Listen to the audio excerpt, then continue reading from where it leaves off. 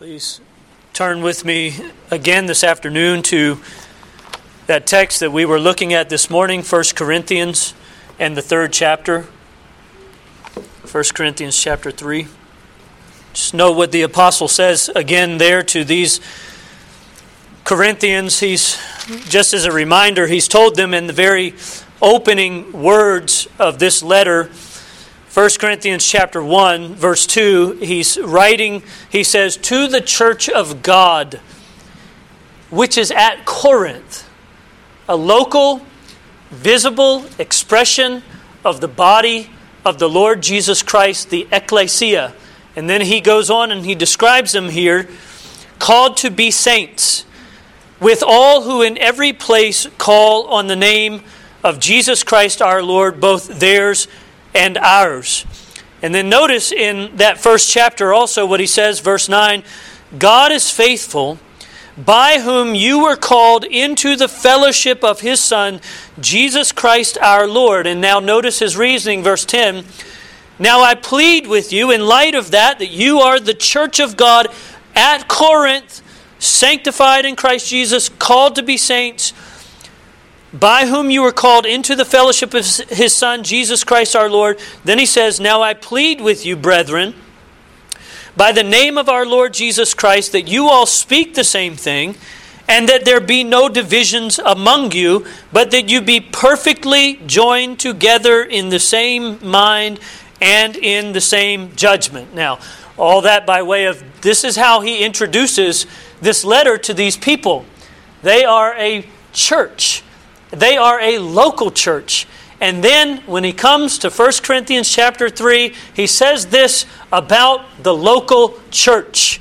Verse 16, do you not know that you, church at Corinth, and I add it, you, church at Bluefield, do you not know that you are the temple of God and that the Spirit of God dwells in you? You all collectively together have this high and dignified calling. You are the temple of God where God comes and dwells in a most special way. And it is the epicenter of worship. You are the temple of God. And you are that because the Spirit of God dwells in you. Verse 17, if anyone defiles the temple of God, God will destroy him. Actually, the word is the same. If anyone destroys the temple of God, God will destroy him. For the temple of God is holy. Which temple, church at Corinth? Which temple, church at Bluefield? You are. Now, with those truths before us that we considered this morning, that are to be inherent in our thinking, it's then needful for us to ask, especially in light of the warning given in verse 17. If any man destroys the temple of God, God will destroy him, for God's temple is holy, which temple you are. Especially in light of that, it behooves us to ask the question, how do we then guard and keep these things that Paul is telling us here?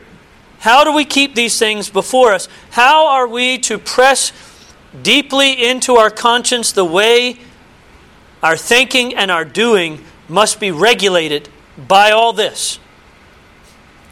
That's the question. Now, I may have answered some of that this morning just because it was on my mind and I was wanting to talk about it anyway. So some of this may be repetitive, I don't know.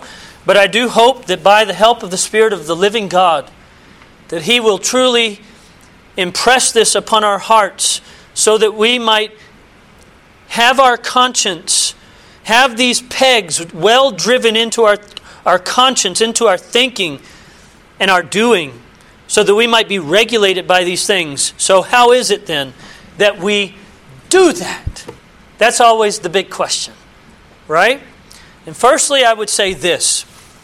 In considering this text, these words here ought to make us serious, brethren, about keeping truth. They ought to make us serious about keeping truth particularly about who we are. And keeping that truth always before us. I said that's the whole point of the question that he asked. Do you not know? And the response is, yeah, we do know. And the whole point of him asking that is not only that they should agree with him, yeah, we do know that, but that it should be controlling, that it should be governing. And we ought then to make these truths, to make ourselves to be serious about keeping these truths. Jude says this, in writing to the people that Jude was addressing, he says in verse 3, Beloved, while I was very diligent to write to you concerning our common salvation, I found it necessary to write to you, exhorting you to contend earnestly for the faith which was once for all delivered to the saints.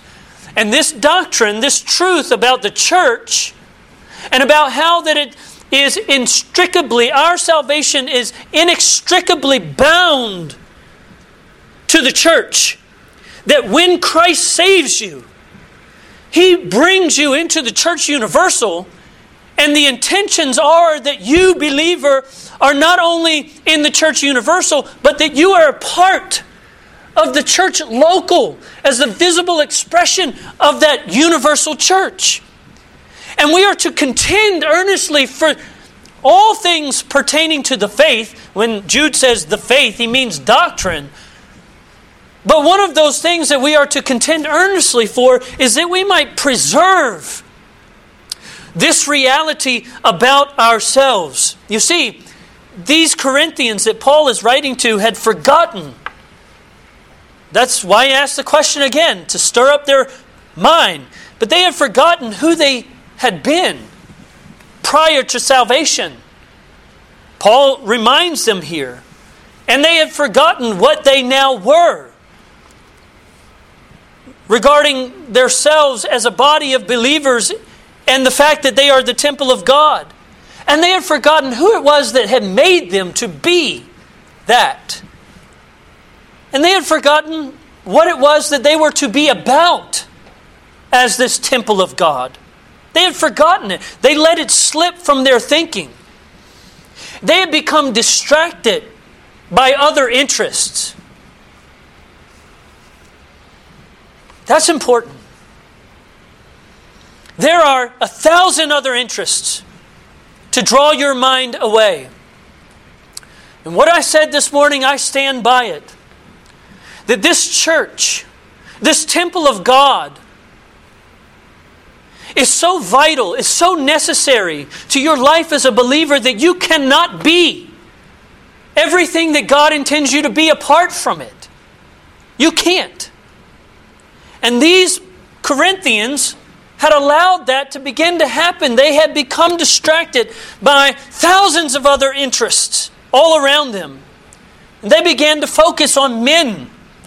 Oh, I want to follow this guy. Oh, I want to follow that guy. Oh, I want to follow this guy. They had begun to become distracted about the culture around them. And so he addresses that whole matter in 1 Corinthians chapter 10, where we actually have the most extensive instruction about the Lord's Supper, chapter 10, chapter 11, regarding the Lord's Supper. What's the whole purpose of Paul giving instruction to the church about the Lord's Supper? It was because they had begun to join themselves to idols. Other interests caused them to slip in their thinking with regard to this high and this dignified and this vital calling to be the church of the Lord Jesus Christ, the temple of God. And in that distraction, what began to happen was that it introduced a factitious party spirit. And when I say party spirit for you young folks, I don't mean going out and living in lasciviousness and debauchery, which was kind of the temptation. But what I mean by factitious party spirit was, again, that they were saying, I'm of Apollos, I'm of Cephas, I'm of... What does any of that matter, Paul says? Who is Paul? Who is Apollos? Who is Cephas? You're built upon the foundation of the Lord Jesus Christ. And it's upon that foundation that you are made the temple of God. You're the field of God, the building of God, he says to them here in 1 Corinthians chapter 3. But this This slipping in their thinking about all of these things, about their high and their dignified and vital call to be a church, to be the temple of God, it was counterintuitive. That's my point. And it was destructive. Being drawn away by other interests, prioritizing other things before the local body of believers was destructive to the very integrity of the church. It was destructive to the very foundations of the church. It was destructive to the very infrastructure of the church. It was destructive to the very purpose of the church. It was destructive to the very power of the church. Again, it was the message, it was the foolishness, you remember, of the message preached, and the supposed weakness of a crucified Christ that had saved them. Not man's wisdom, not the world's wisdom, not man's intellect, not man's charisma, but Christ and Him crucified. That's what saved them. Utter nonsense to the world. Utter nonsense to the world, but the power of God to those being saved by it. Further, it was God's calling, not anything found in themselves, that joined them to Christ. What explains you, Christian? I think that's an important question to ask ourselves sometimes. Because again, we can become so distracted by other things. The church can become so distracted by other things. The church is so prone to hang banners that have nothing to do with who they are in Christ. What explains you, Christian? Is it that you homeschool? Is it that you have 50 babies? Nobody here has 50 babies. Bill's the closest. Is it that you have an education? Is it that you have a bachelor's degree or a master's degree or a doctorate degree? Is it that? What explains you, Christian? What explains this church? What explains this church? Why are we here? How did we get here? What explains the convictions that drive you? What explains the convictions that drive this church? What explains the doctrines that we love and we hold to and that we've seen and known? What explains any of that? Well, I say this very dogmatically, and I hope you'll take it in the right spirit. It's not you. Any one of you. You are not a church. You are not who you are. And we do not have the convictions that we have by anything in us. It's God's calling the foolish. It's God's calling the weak. It's God's calling the base and the insignificant, the despised, and those things that are not. And if there's anything that you truly know, if there's anything that we truly know, if there's anything that we truly grasp of God, that is by God's doing. It's because God has been pleased to open our eyes to those things. It's because God has been pleased to impart His Spirit and to give light to us that we might have the mind of Christ. Otherwise, it doesn't matter how much money you make, what kind of profession you're in, what kind of level of education you have, what kind of banners you want to hang over what you do or who you are. None of that matters. You are who you are as a church, as a body of believers, as the temple of God, because God has made you to be that. Paul puts it to them in this way. 1 Corinthians chapter 4, verses 7 and 8. For who makes you differ from another? And what do you have that you did not receive? Now, if you did not receive it, he asked the question, why do you boast as if you had received it? And oh, what a great danger it is to us that we should grab hold of certain things about ourselves, certain things about what we believe, certain things about the fact that we are a church, and begin to boast in them to become arrogant about them. And Paul says, why do you boast as if you had not received it? Well, here's my point. They boasted because they had gotten sloppy.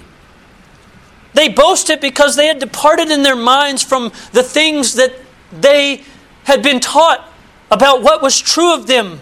That they were wallowing in their blood, and that God was pleased to reach down and pluck them from the masses. And it wasn't because of anything in them, but it was all because of His mercy, all because of His grace, all because of His kindness. And anything that they were, it was all because Christ Jesus had become to them wisdom, righteousness, sanctification, and redemption.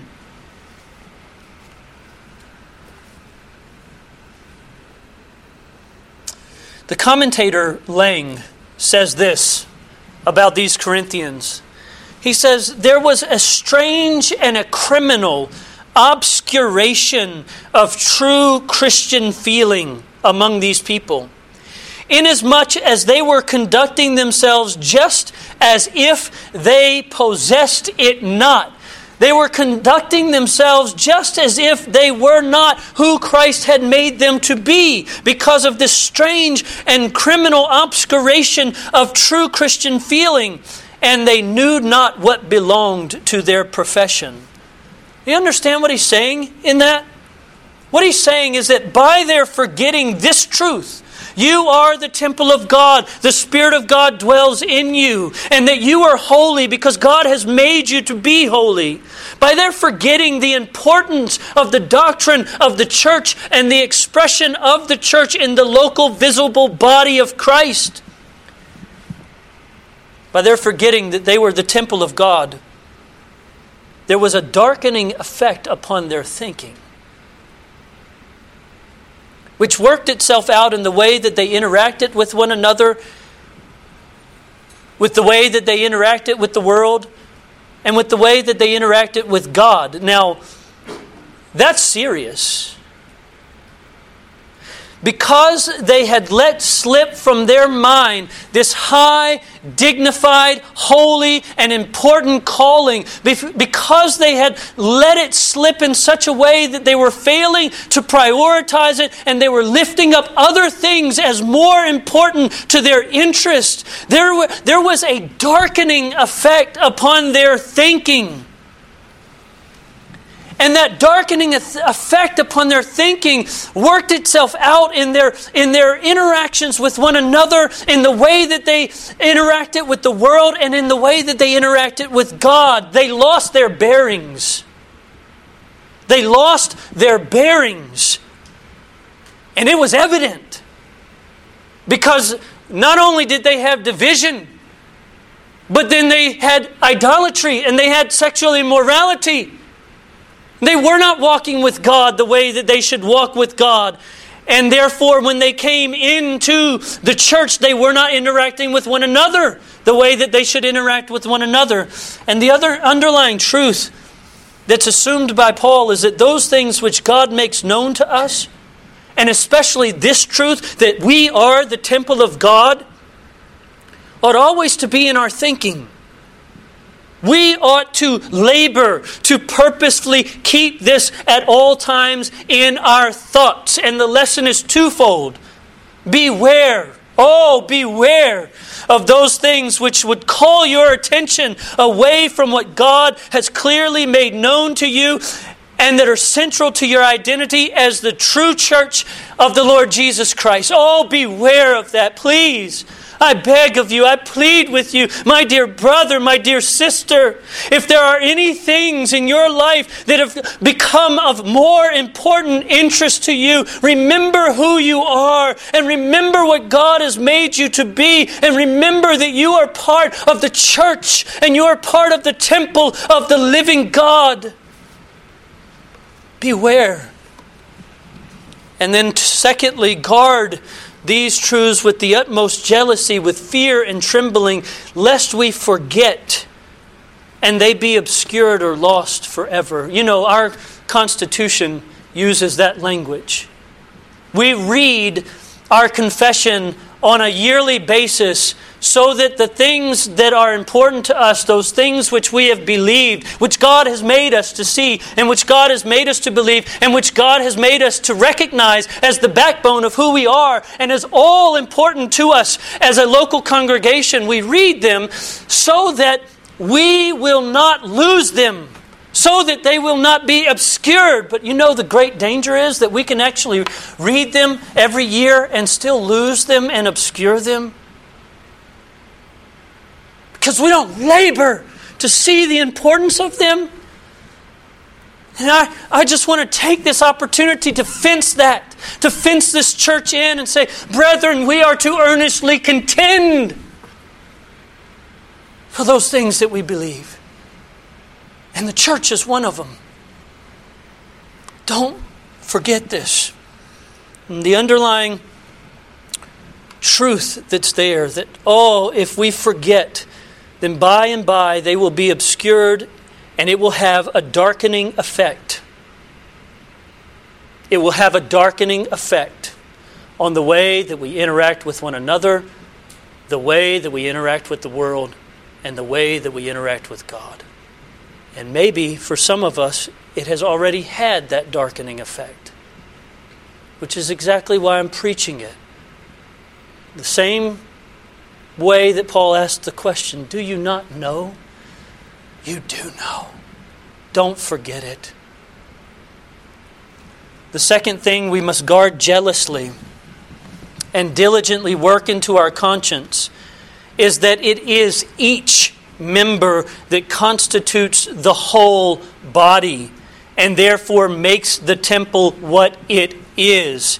And that has two implications for us that I believe are extremely important. One of them I'll just state very briefly, and that is that no member is more important or less important than the other. That's one implication. That it's each member that constitutes the whole body, which means that one member is not elevated above another, or that one member is of lesser value than another. Paul addresses that matter later in using the analogy of the body.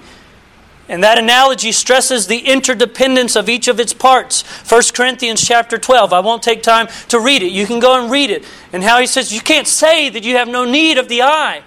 You can't say that you have no need of the foot. That's his point. There's this interdependence so that every member of the body is incredibly important. But here's what I want to emphasize more than that. What it should say to each one of us is that my commitment to this congregation matters. Are you a member of this church?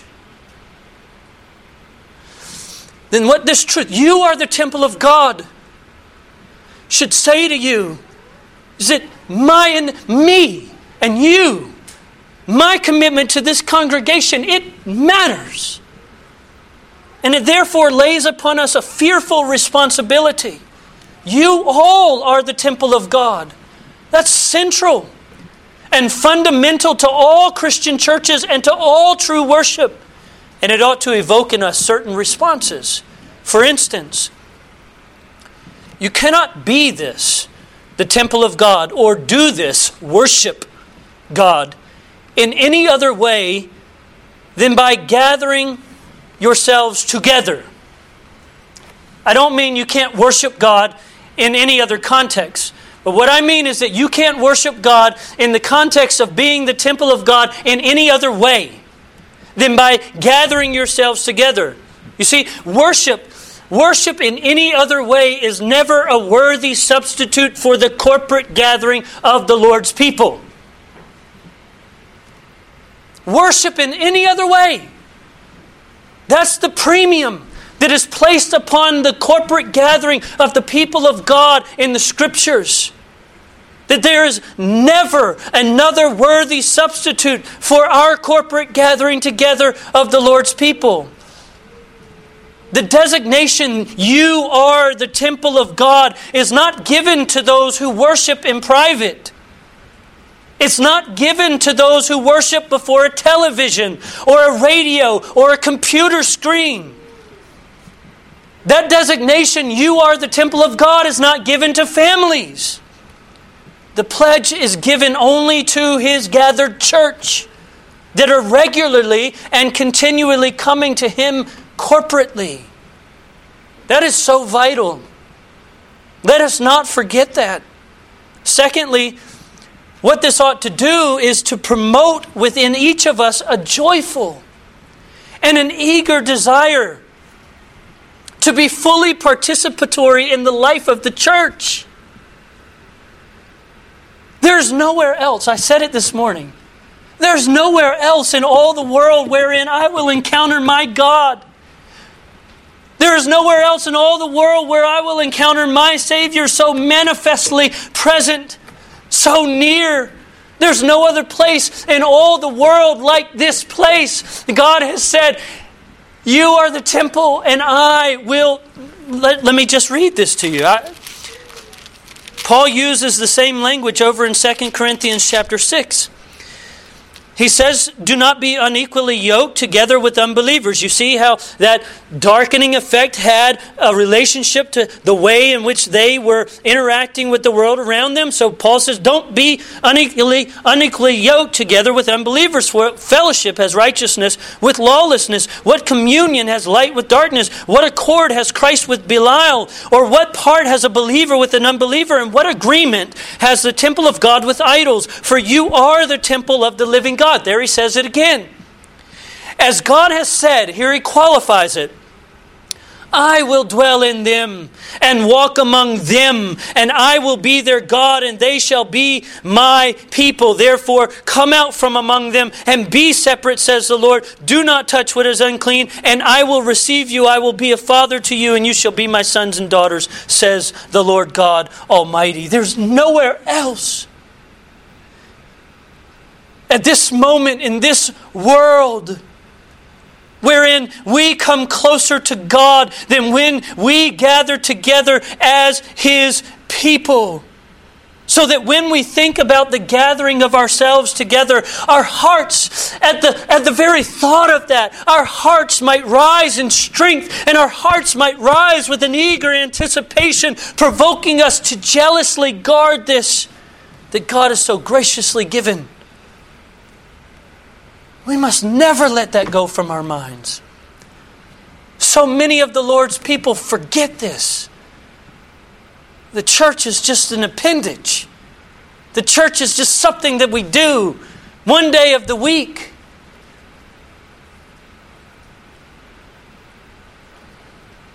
The church is where you gather to meet God face to face in this earth.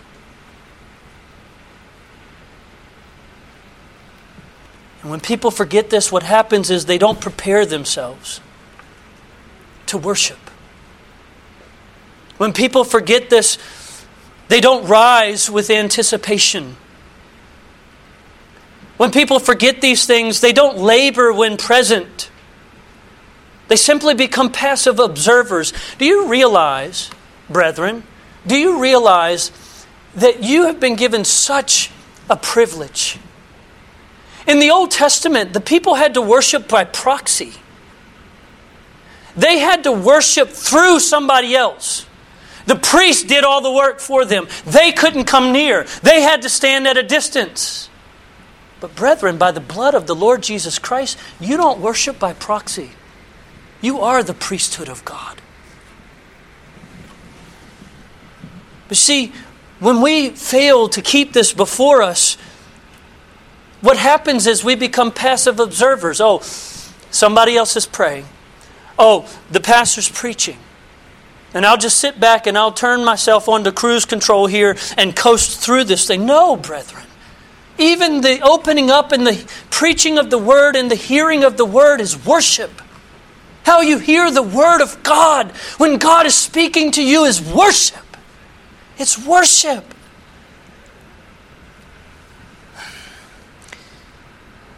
Or even worse, when people forget this, they absent themselves altogether, and then they wonder why I have no sense of Christ in my life. if you're absenting yourself from the gathering of the Lord's people, don't wonder why you have no desire for Him. Don't wonder why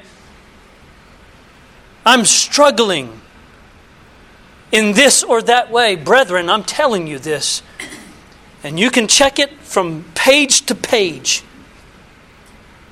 If this truth about this high and holy calling is obscured in your thinking, it will have a darkening effect upon your life.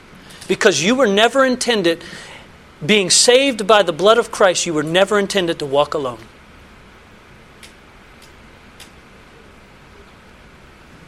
Listen to this quote by George McDearman.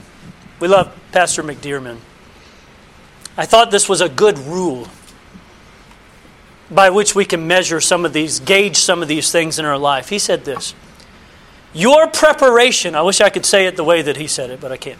Your preparation is going to be the authoritative commentary on your consciousness of who you are coming to meet and your desire and determination to meet with Him properly.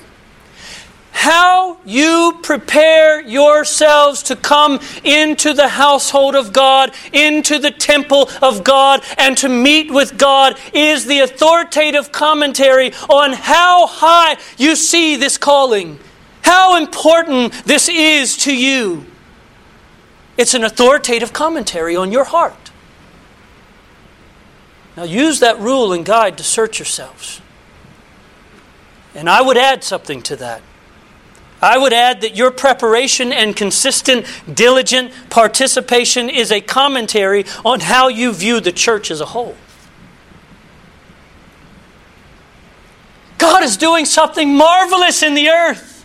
He's gathering His people together. He's raising up a spiritual house. He's raising up living stones that are being fitted together, growing into a holy temple in the Lord, in whom you also are being built together for a dwelling place in the Spirit. And I'm a part. And you're a part by God's design of that together.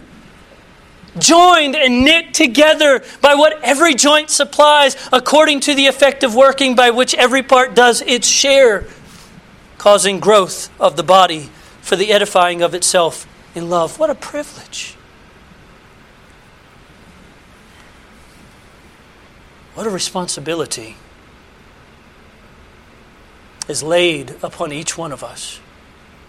If this is so, if these things are true, that we are the temple of God, and that each member is a living stone that God is using to build up and to construct this temple, then I dare not become lazy. I dare not become indifferent. I dare not become forgetful. But let me go eagerly, that God might come and that God might act upon me, and then by each of us together He might indeed raise this spiritual temple wherein His name is made known and He is exalted. The knowledge of these things is wonderful, brethren. And it ought to provoke us to say with the psalmist, I was glad when they said to me, let us go to the house of the Lord. Let us go and draw near to this place that's called the footstool of God. Let us go and draw near to this place where God says He records His name. Let us go and worship Him there together. Oh, how we must guard that very thought, that very truth, that each of us matters.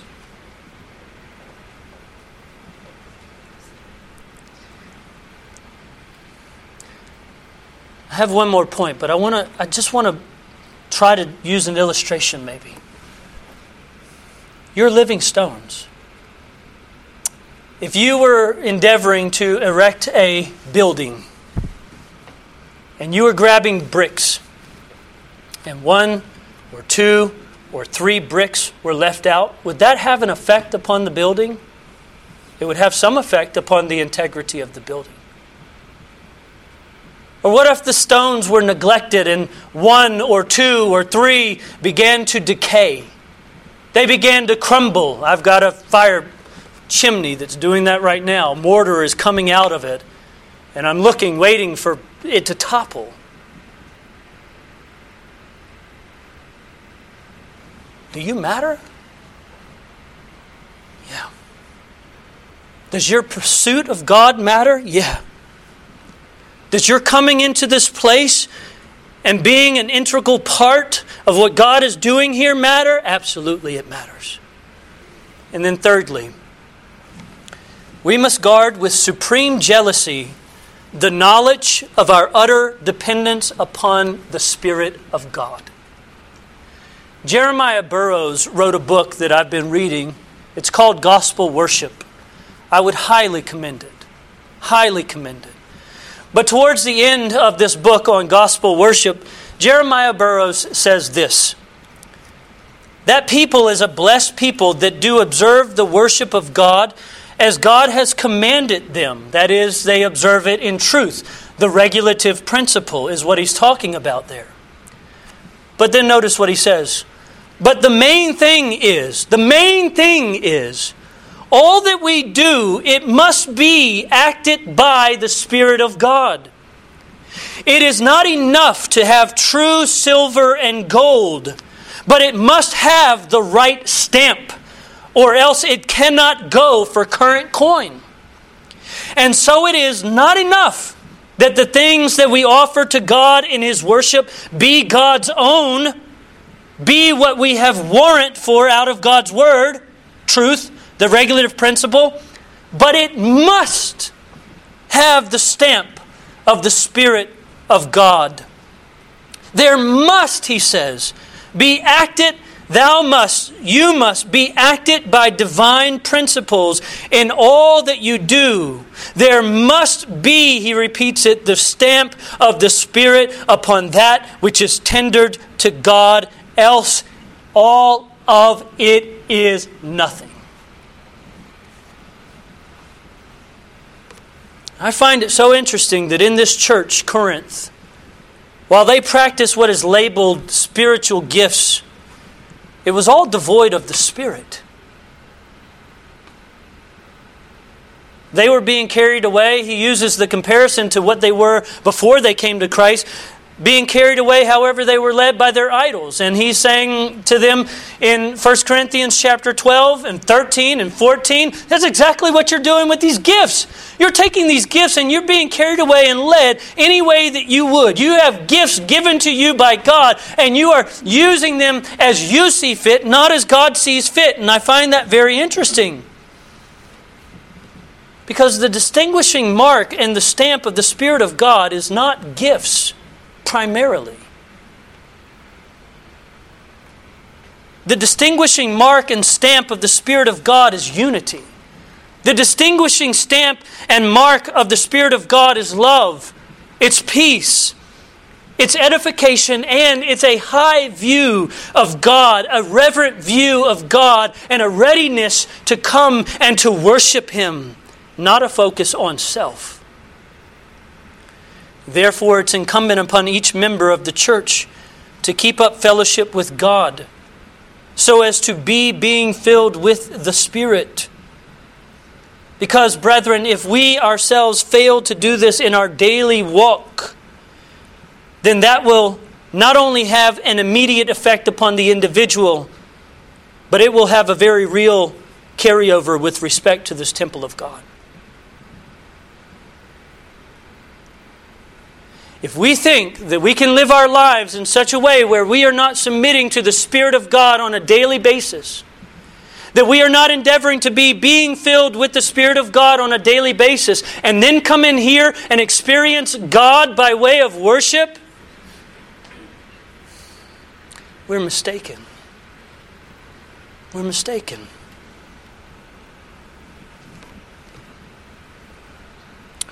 Let us always be careful then, brethren, not to grieve His Spirit by any known, repeated, and tolerated sin, and let us be diligent to not quench the Spirit by neglect of those means of grace given us by God. and thereby extinguish His gracious influences upon us. Because if the gracious influences of the Spirit of the living God are extinguished upon me and you, they will be extinguished here. Rather, we must labor to keep the oil in our vessels. We must labor to keep the wicks trimmed and ready if we would have light, if we would have the heat of the Spirit of God upon our worship, illuminating and warming our hearts to truly honor His name. And then, brethren, let us believingly, consistently, and purposefully pray for the Spirit.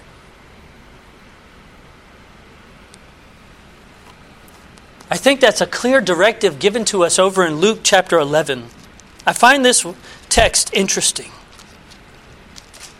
I don't think. This is a clear directive given to us. The Lord Jesus says, if you then being evil know how to give good gifts to your children, how much more will your heavenly Father give the Holy Spirit to those who ask Him? That's a clear directive. Pray for the Holy Spirit. Pray for the Holy Spirit.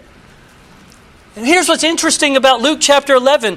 The disciples had come to Him having seen His life. They had come to Him having seen His power. They had come to Him having seen His often withdrawing to hidden places to seek the Father's face. And there must have been some clear line drawn for them between the prayers of the Lord Jesus Christ and the power and the life of the Lord Jesus Christ, so much so that they were provoked to ask of Him instruction, not on how to heal, not on how to preach, but how do you pray? Teach us, Lord, how to pray.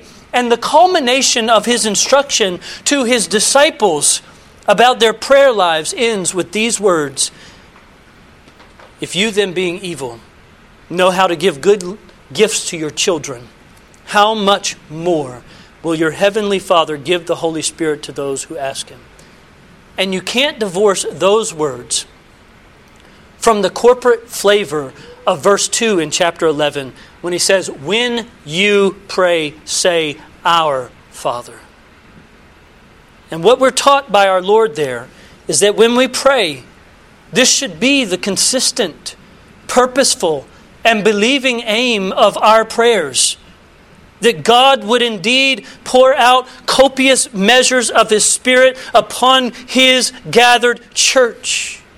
That He would continuously open the doors of heaven, as it were, again and again. That Christ Himself might enter in and spread the feast before us. That we may never grow weary of seeking His aid. That we may never forget just how needy we are for His power to come and to strengthen and to fortify and to raise His people up to behold their God. That we might know, oh God, that we might know the fullness of Him who fills all in all. That we might be filled with all the fullness of God. That we might have the Spirit of the living God come and descend down upon us in such a way that our worship would not be business as usual,